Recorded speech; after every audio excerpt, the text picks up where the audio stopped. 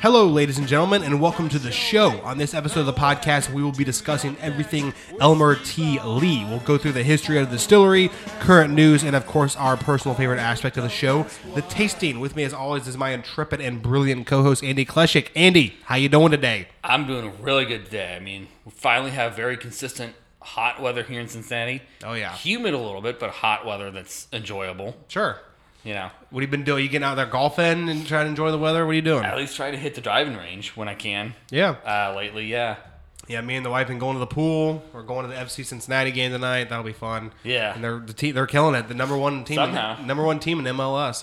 Yeah. So, yeah, we're pretty excited about that. But, yeah, we're also very excited about this whiskey we're trying today. I keep telling Andy that he needs to buy a lottery ticket because he keeps winning the whiskey lottery over and over again. We just did, was it a Rip Van Winkle? The Van Winkle 12-year. Yep, the Van Winkle 12-year. And then Andy just got big. his hands on another great bottle via the Ohio Liquor Lottery. So without further ado, why don't we jump right on to this incredible whiskey and episode.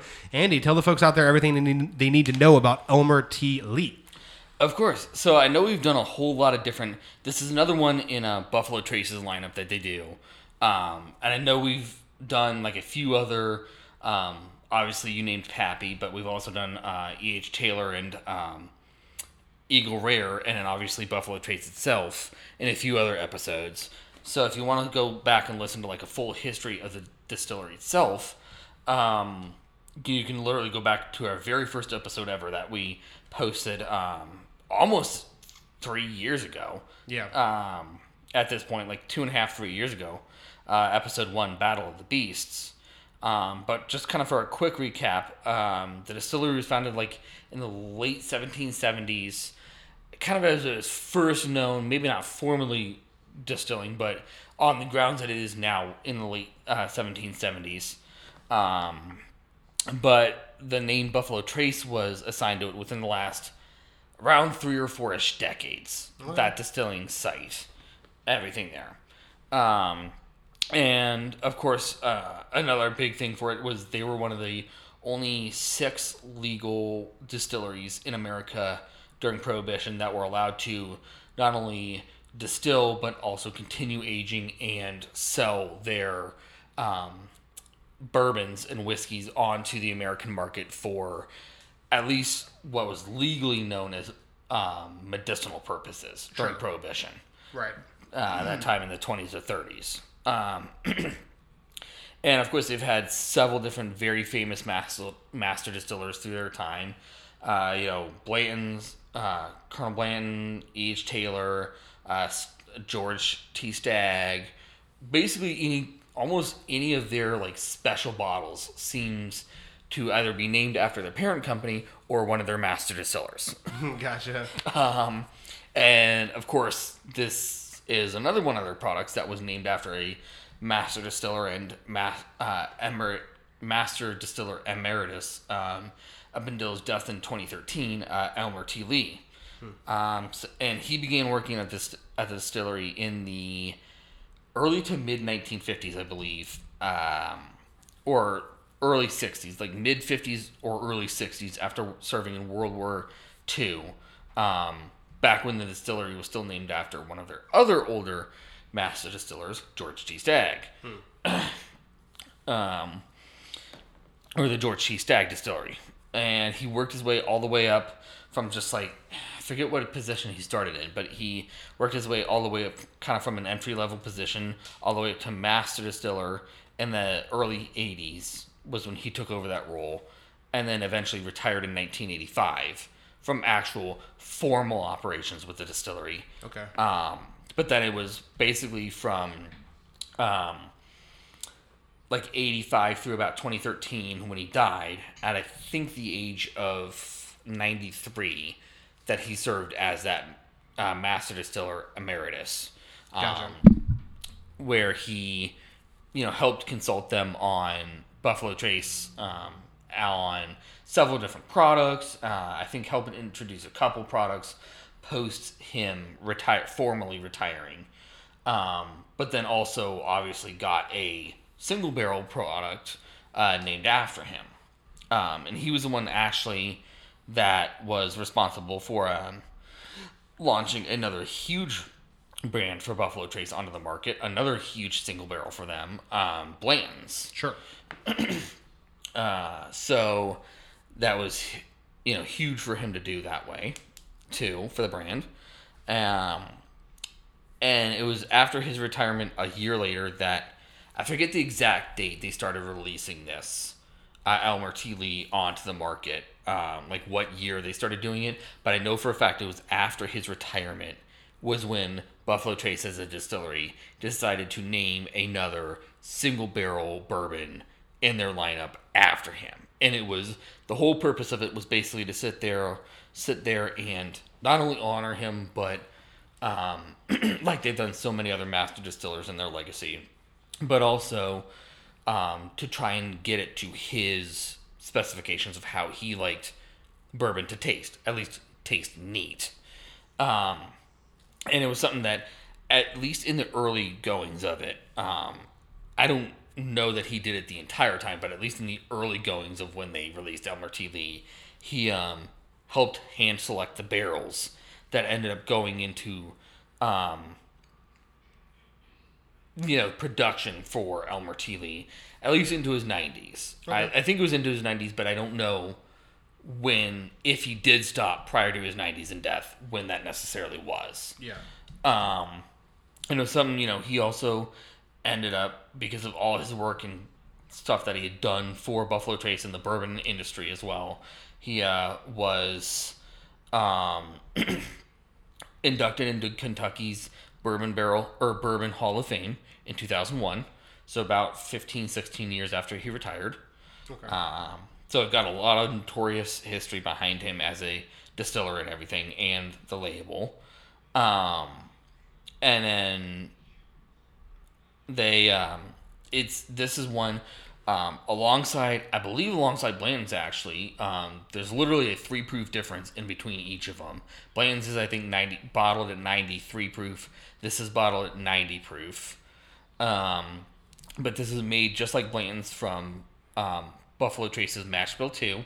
So their higher rye mash bill that, if the rumors are correct and everything, is around 12 or 15% rye in the mash bill there. Okay. And this is a bottle.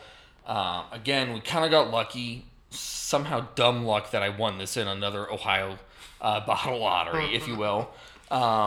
Hey, whatever luck gets us the bottles. Yeah, whatever luck gets it, I guess. But this is one, because we got it in that lottery.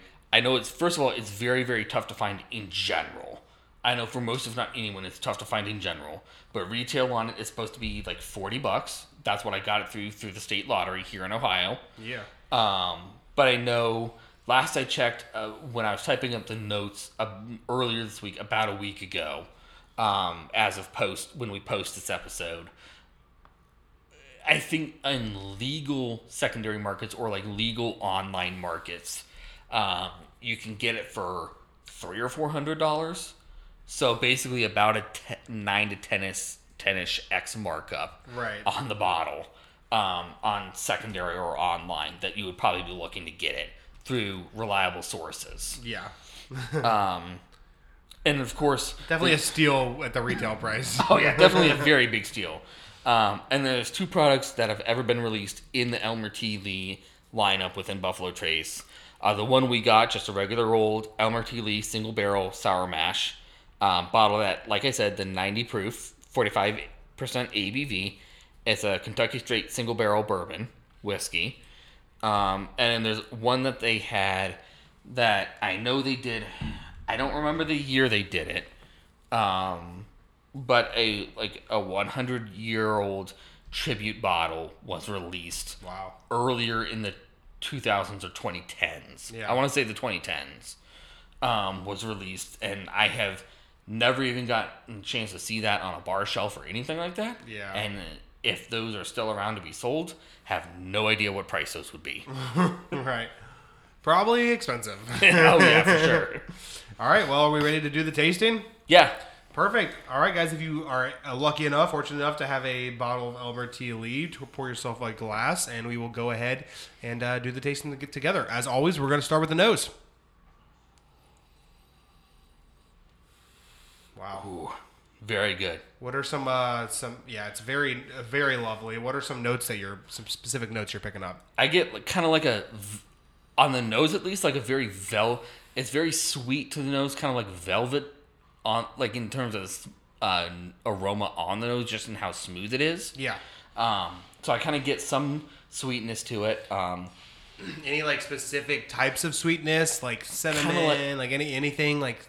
I kind of get like red fruits, like maybe a raspberry or apple sweetness to it in there. Maybe some strawberry, kind of like fruit sweetness notes. I agree. It's got some of that dark fruit, the fruit sweetness. I'm getting some oak, but it's like kind of light though. Very light oak in there. Kind of some candied sweetness along with those. Yeah. Fruits in there. That's maybe what I'm attributing to the sweetness alongside the fruit. Yeah, for sure. But it's very good. Let's give it a taste. Cheers. Sir.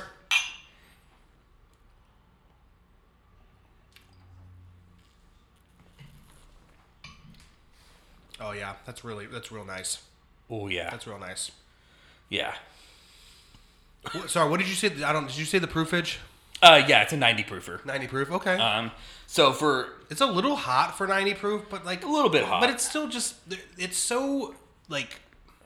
It's still, even though it's hot, it's still very smooth, if that makes sense. Oh yeah, like you get a little bit of that proof hotness. Like you get the heat, a little of the Kentucky hug, but it's still like very smooth on the palate. It's not like for anybody that's had a lot of Buffalo Trace's like higher proof numbers. It's not like a Stag Junior or George T. Stag, something like that. Like high proof hotness that punches you in the face. Oh no, nothing like that. It kind of hits hot, but then goes into a smoothness on the rest of your palate, like mid to back palate, and it gives you a little bit of that Kentucky hug in the middle of the chest. Sure. I think it's very consistent with the nose, actually. Like, I'm getting a little bit of the light oak. I'm actually, on the palate, getting a lot of the fruit sweetness that you talked about. Yeah, I still get those fruit sweetnesses on the palate. A little bit more, for me at least, a little bit more of the oak on the palate. Yeah. I was telling you before we recorded, this might be like one of my 2 to 3 favorite Buffalo Traces products that I've ever had to try. Like, the only other ones being the Van Winkle, the Lot B 12-year-old, and then the Stag, I forget which batch, but the Stag Junior that we got, that we did an episode on. Those might be the only other ones that I like in the top 3. And it's very, very high quality. Oh, yeah. For sure.